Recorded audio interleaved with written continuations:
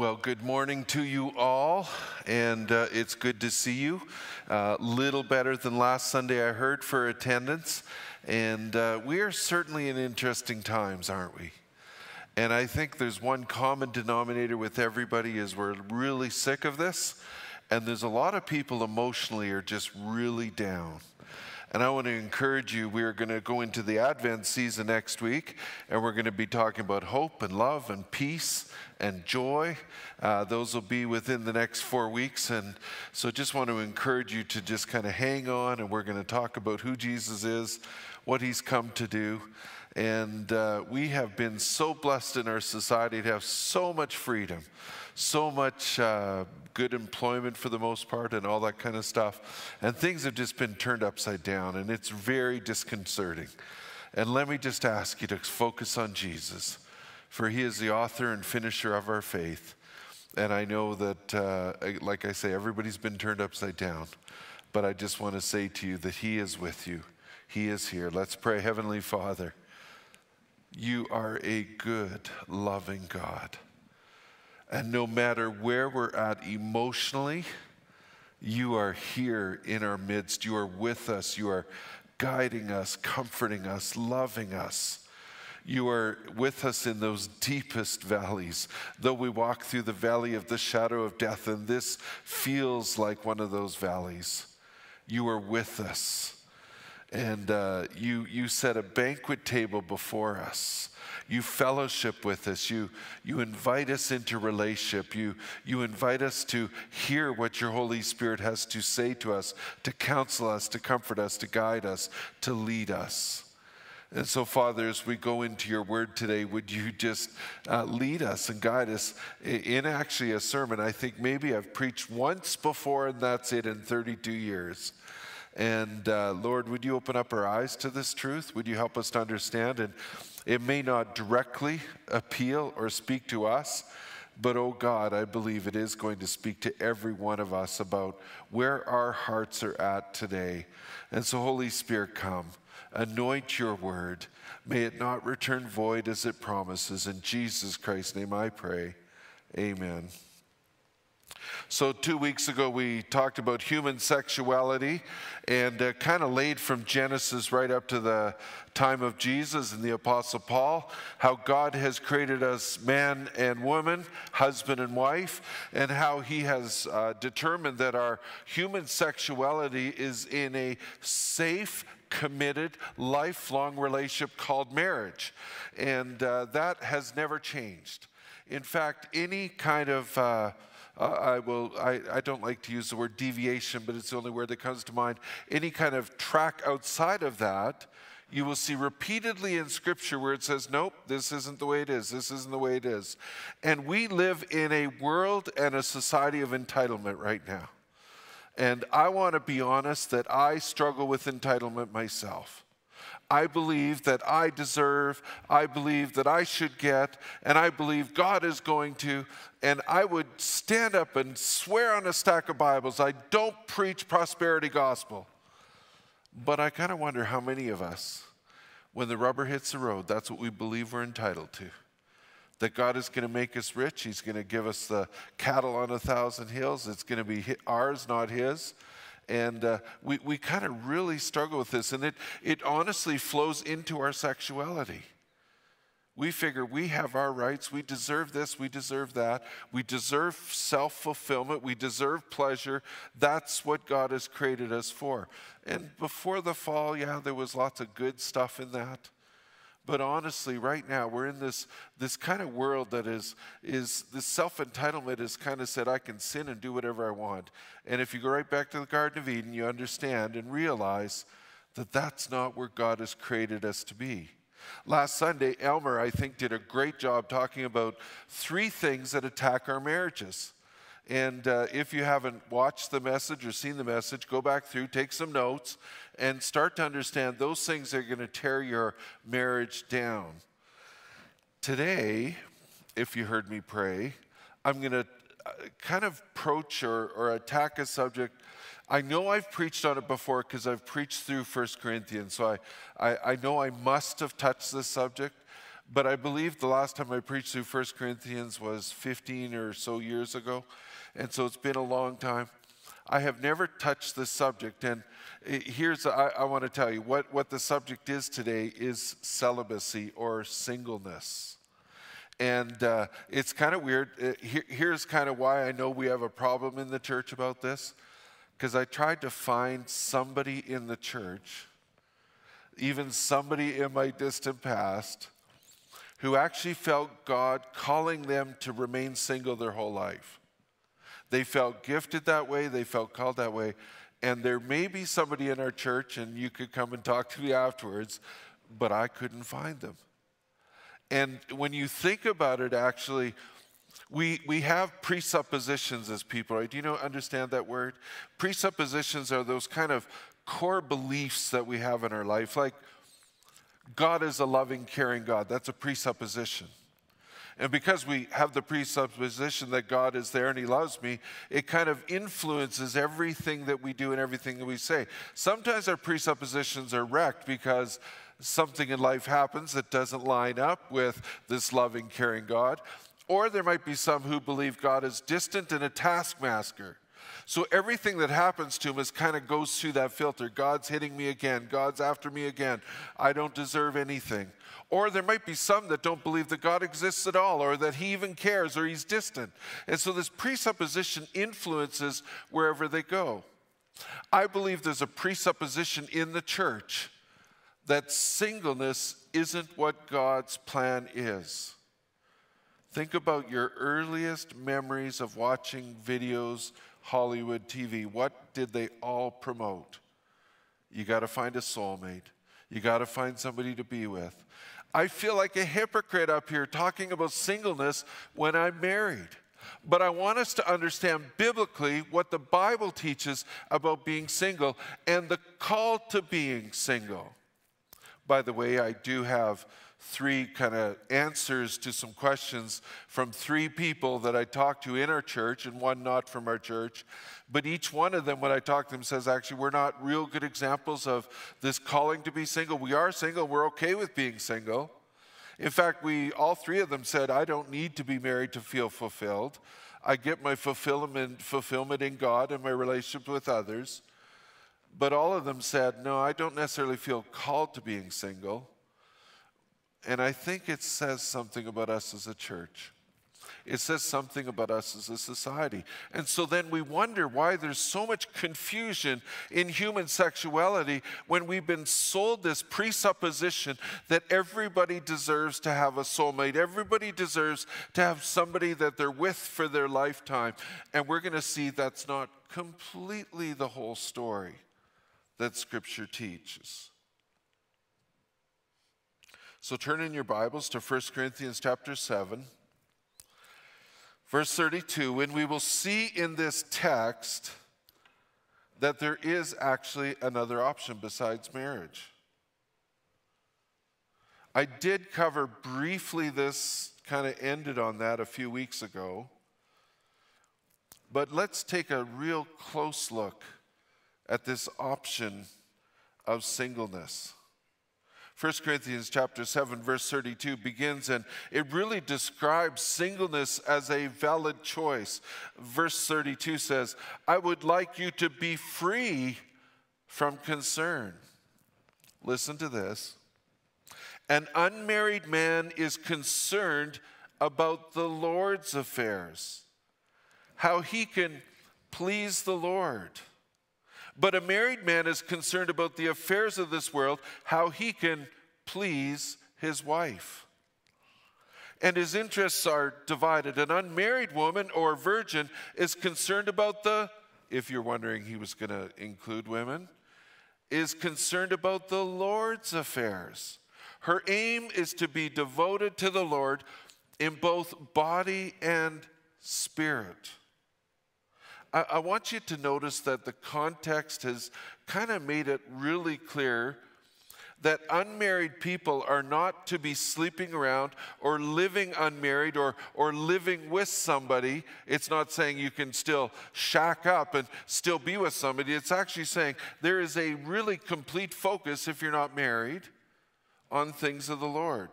The text goes on to say, but a married woman is concerned about the affairs of this world. Now, how she can please her husband.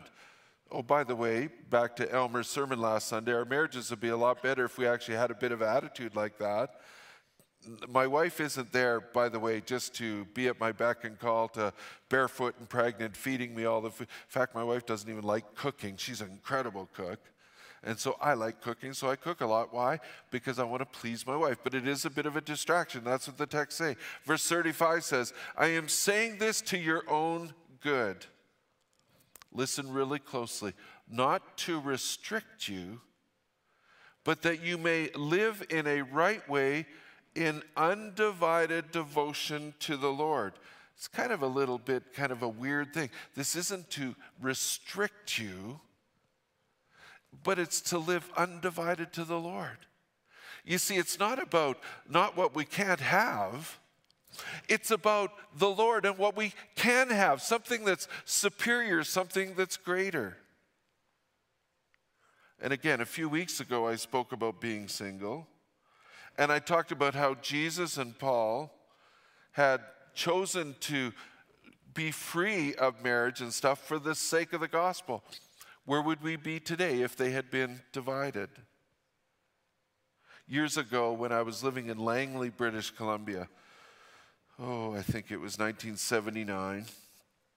I think it was the fall of 79. I roommated with a Campus Crusade for Christ guy. He was in his mid-30s. And I never did ask him if he felt called to being single, but he was single. And I can tell you that I found it so kind of weird because as his roommate, he was never home in the evenings, ever. He was always doing something for the Lord. I can also tell you that he was gone, I bet you, every second weekend, putting on some kind of conference or some kind of thing that's going on. And I know, by the way, Billy Graham struggled with this a bit because he was married and he was always away. So he tried to put times in where he was with just his family and with his wife. But you see, this guy I lived with, he had all the time in the world for the Lord. I mean, he would go on personal retreats. He would get up early and pray. It was just unbelievable. I saw the benefits of not being married. Now, don't get me wrong. As you're hearing me through this message, I love being married. I love my wife deeply. But friends, this is the hard truth. I, as your pastor, am a divided man. I love my wife, and I look at how I should please her, and I should.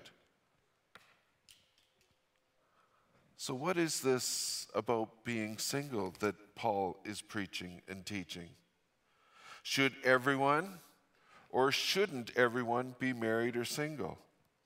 In verse 36, he goes on to describe that there actually is a good reason to be married. And I will tell you that personally, this was the reason that I fell on in the end.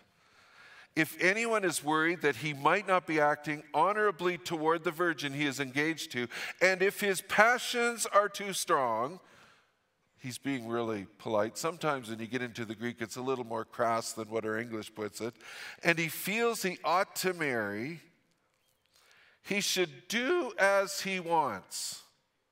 Listen carefully. He is not sinning. They should get married. Now, especially back in that day, we think about this Hollywood love and romance and dating and stuff.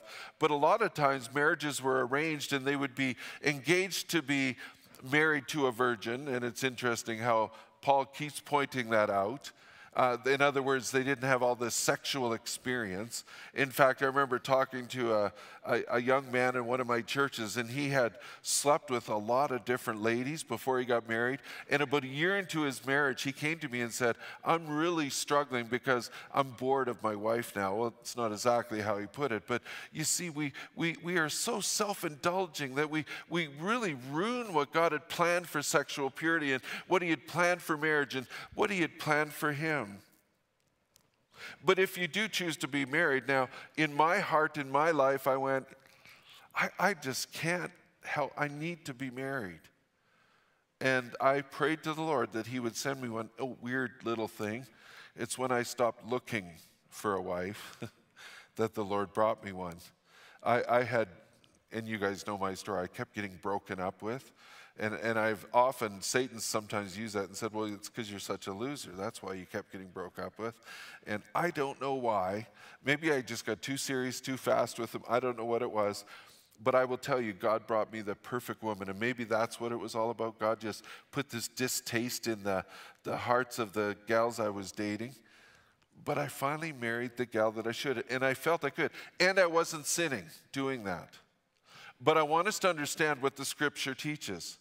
It's okay if you get married, especially if you struggle with sexual passions. In fact, Paul says it isn't a sin then to marry.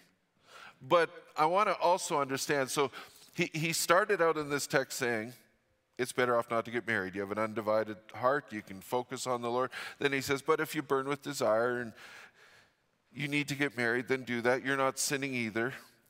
But then he says in the next verse, 37, that both married and unmarried are perfectly okay, but single is still better.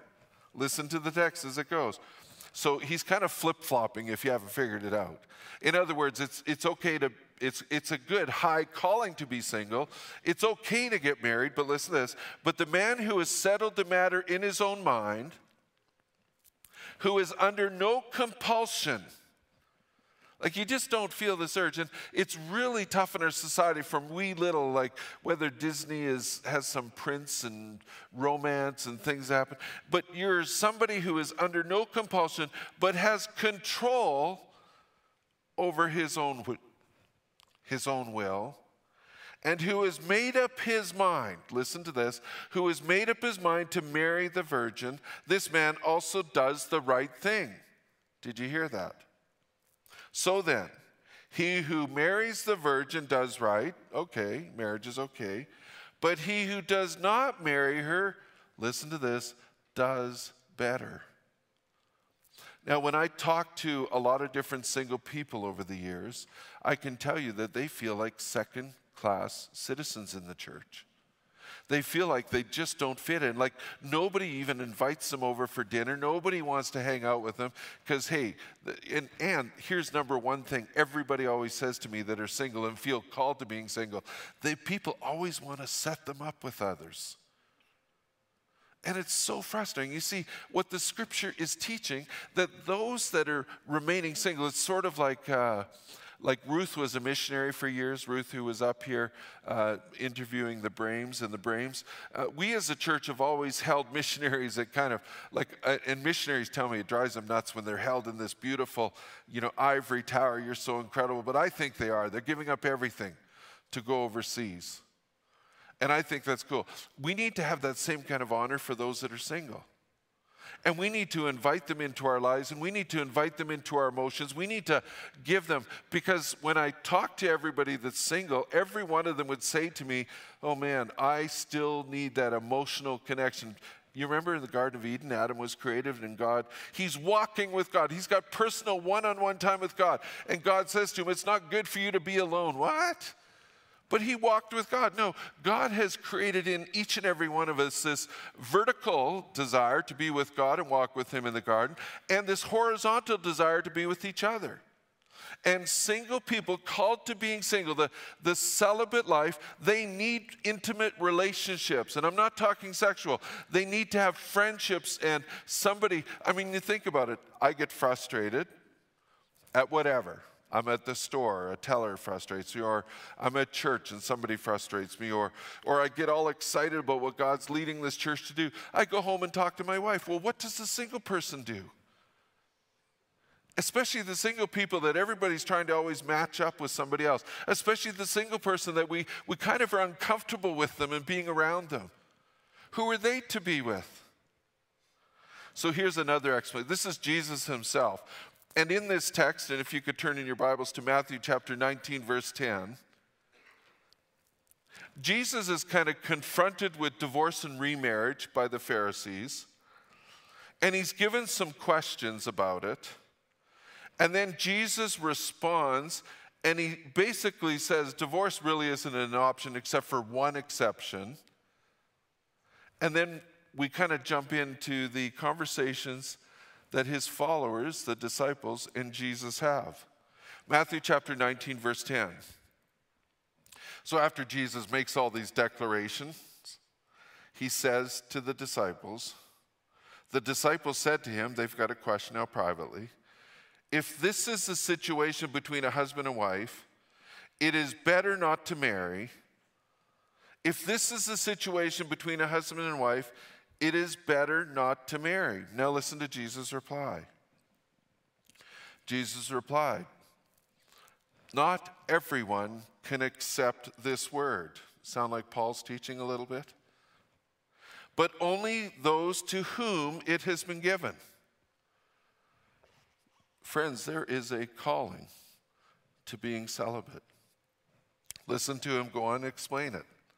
Verse 12, for there are eunuchs who were born that way. There are those that just have no sexual desires, whether they've had a genetic problem or whatever, but they just have no desires that way, and they're born that way. And there are those who choose to live like eunuchs for the sake of the kingdom of God. The one who can accept this should accept this. Do you see where Paul's getting his teaching from? Do you see how Paul's saying it's actually good to have or where Jesus is saying it's actually good to have an undivided heart and devotion to God?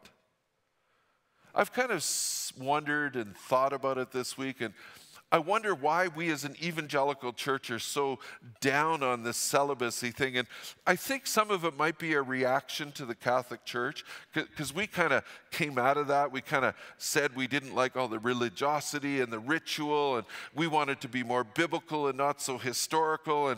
And we reacted to so much, and we really reacted against their teaching on celibacy for the ministry. But I think we've done I'm not saying that all pastors should be celibate, don't get me wrong. But I think we need to elevate this whole teaching of celibacy to a higher level than what we have. We need to tell our young people and young adults and our children, it's okay, your children, my children, mine are all married already, but it's okay to not get married. Honestly, when I was a young adult looking then for a wife, because of my reasons that Scripture teaches, I said to myself, okay, so I'm going to have a divided heart, and I want to have a divided heart with somebody who loves the Lord like I do. And I want to tell you that my wife, Carolyn, out of all the girls I dated, loved Jesus more than any other girl I'd ever met.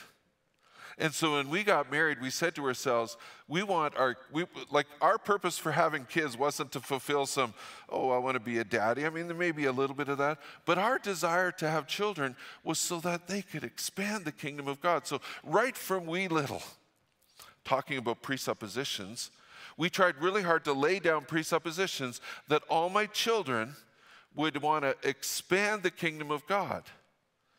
And they're all along that journey at some level or some way. They all desire to. My oldest son, Brian, loves to go on the internet and argue with atheists. He just loves doing that. I don't know why, but he loves to be able to tell them about Jesus and kind of explain this argument, that argument is kind of crazy.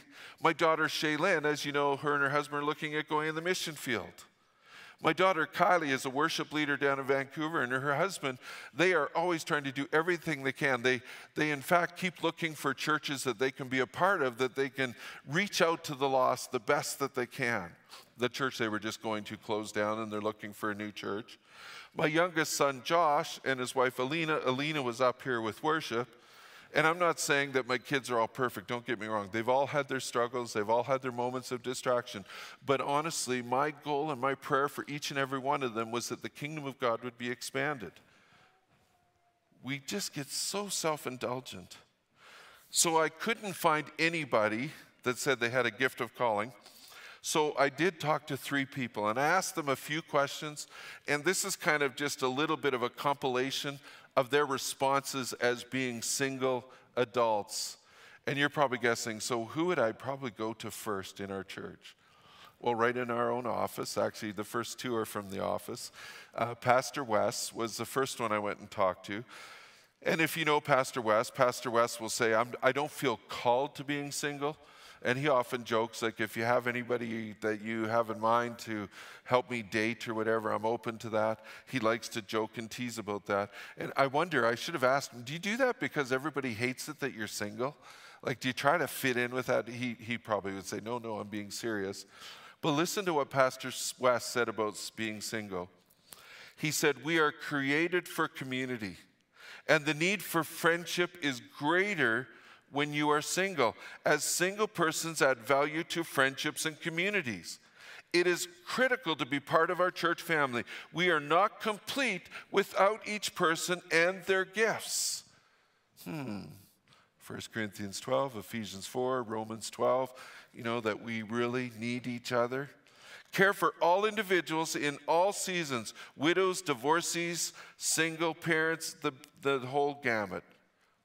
Couples and families have much to offer, West said. Single individuals also have much to offer families. I, Pastor West, am so appreciative of the families in our church that have loved me and are praying for me. And if you ever stalk him on Facebook, you'll probably start to figure out who the families are that he hangs out with. And he really needs those sounding boards, those connecting people, those ones that give him a hug. And he loves kids and he gets to hang out with them. So then I went down the hall the other way, the other direction. I talked to Sharon Tycrope, who's on our staff. She's one of the support staff. And she does a lot of the building rental stuff and fills in with a whole bunch of other kind of things. So here's what Sharon said to me. "I believe it is important for single Christians to work hard on close relationships, as it is with everyone. I wouldn't be where I am or doing as well as I am without close relationships, family and friends.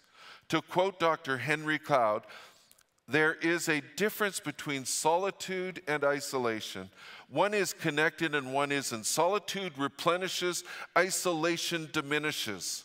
So be thinking of those single people in our church. He also says that we all need someone who cares about us, who is walking next to us and through the thick and the thin of what we are facing. The church is very much a family-oriented place, she writes, as it should be. "I can't speak for all Spain singles," Sharon says, "but I am very uncomfortable at times coming into a church service alone or attending events alone. Can we have eyes to see people? It seems like everyone else has a family or a friend to attend with, so I can feel like the odd one out. It can be difficult to break into those circles. One can feel alone in a room full of people, but that isn't unique just to singles either," she says. But she does write, "It is nice to have someone reach out and include you. I think we could all work in that, singles and couples." So I have an old friend. Now, this goes right back to Bible college, so, oh my goodness, 40 years ago. His name is Laurie Thronis. Now, just to tell you about Laurie, he actually is related. She's a nephew to the Thronises in our church. And I think he's 62 or 63, and he's still single. I kind of connect with him a little bit here and there over the years. And Laurie I think he was the secretary to a member of Parliament in Ottawa for years. And then he ran for the BC legislature, and he was a liberal. Can you believe that a Christian is a liberal? No, I'm just joking and teasing. And he was in the BC legislature, I think, for 10 years or so. And just 3 weeks ago, the BC election, he actually lost his seat in Chilliwack by just a few hundred votes, actually. And that's another whole story. And during the process and how the media kind of treated him and stuff, and they've been pretty hard on him about his Christianity. He's not afraid to share about Jesus if you've ever seen him around. But he lost the election. And so I just started messaging him, and I said, "Hey, Laurie," I said, I don't know if you feel called to being single at 62, 63. But I'm doing a sermon on singleness on Sunday, and I tried to get him to do an interview with me, and he goes, "I'd be a horrible interviewer because I don't want to be single." And by the way, I told a few of my friends, and they said, "Oh, what does he look like? I could set him up." There we go again. So I sent Laurie some of the questions I'd sent to the others, and this is what Laurie wrote back to me. "There is a lot more single people around than you might think." Of course, this guy is going to do that. 28% of Canadian households are one-person households. When I was growing up in Fort St. John, his dad was an Alliance pastor there. In the Alliance Church, a single adult who was not a widowed senior citizen, it was really unusual. Today, single adults are common, he writes. Singleness has become one of the great defining aspects of our modern culture. I used to discuss this with my mother, Edna Peters-Thronis, and she wisely said, single people have single problems and married people have married problems. You can't get away from problems, she wrote, or she said. The joy of singleness is freedom, freedom to serve, to go wherever you like or do whatever you want without asking permission. The difficulty of singleness is loneliness and a lack of intimacy, including that all-important social network of children, in-laws, and married friends. Single people, therefore, need to be open to reach out and to cultivate close relationships. And part of that, as the Holy Spirit says through the Apostle Paul, involves service to the body of Christ. But the body of Christ also needs to be sensitive to single people. In most churches, there is no comfortable social place for a single person. This is about loving each other. As John the disciple who Jesus loved said, "Beloved, let us love one another, for love is from God. And everyone who loves is born of God and knows God." May the Lord give the church a vision both to realize the possibility of Christian singles in ministry and to help meet their needs. After he wrote that, I said to him, "Boy, you should be a pastor." And it's kind of funny, his answer. He goes, "Too much politics." And I said, "Too much politics?" He goes, "Well, at least in the federal or in the provincial politics, I know who is stabbing my back." But then he did write, and he did say, if God wanted me to be a pastor, I would be a pastor. Especially being single, he said I'd be undivided and be able to do that. Again, my goal this morning is not to make you feel guilty if you're married. But if God is calling you to be single, I want to raise you up. I want to honor you. And I want to say to us in the church, let's do a better job at elevating and loving our single people. 28%, Lori wrote. And honestly, when I got married, I did it for the kingdom. And because of who I was and the desires that were burning in me. But I want to be blunt and honest. Those who have chosen to be single have chosen a higher calling. And we have such a culture that kind of frowns on that, looks bad at that. And we as a church, we need to read the truth and let the truth set us free. So if you're called to be single, God honor you. And we and the rest of the church who are married or whatever stage of life you're at, widowed or maybe you're separated or divorced, we're going to love each other. We're going to really help each other emotionally and be sounding boards for each other. So if you're married, reach out to those who are single. If you have a family, you got kids, I can tell you Pastor West, and if you know Lori, he would love to have you over. And Sharon, I've seen her with the staff kids and with other kids in the church. She just loves to connect. Let's honor those who are single. So here's my conclusion. Marriage is very valid. You haven't sinned if you're married. But being single by calling is honestly the better, and it should be preferred. And we as a church should honor that. We as a church must embrace both expressions of human sexuality, being single and being married. Let's pray. Heavenly Father, as we've gone through this teaching, oh God, would you just bring the truth to us and help us as a church to do better?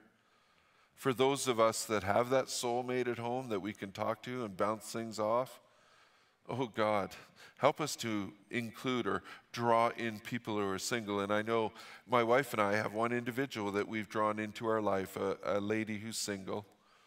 And I just pray that each one of us would be not afraid and not trying to set up somebody for the person that's single to be married, but let us just love them and invite them into our lives. And oh God, we want to honor those who have chosen to completely sell out for Jesus. They have the inside fortitude and the control of their sexuality that they can do this with honor and with gladness. And God, we do want to honor them and help us as a church to do that. And those who are not yet married, may they actually ask the tough question of God. Have you called me to be single? Have you called me to this higher calling? And oh God, would we as a church honor that when people choose that? In Jesus Christ's name I pray these things. Amen.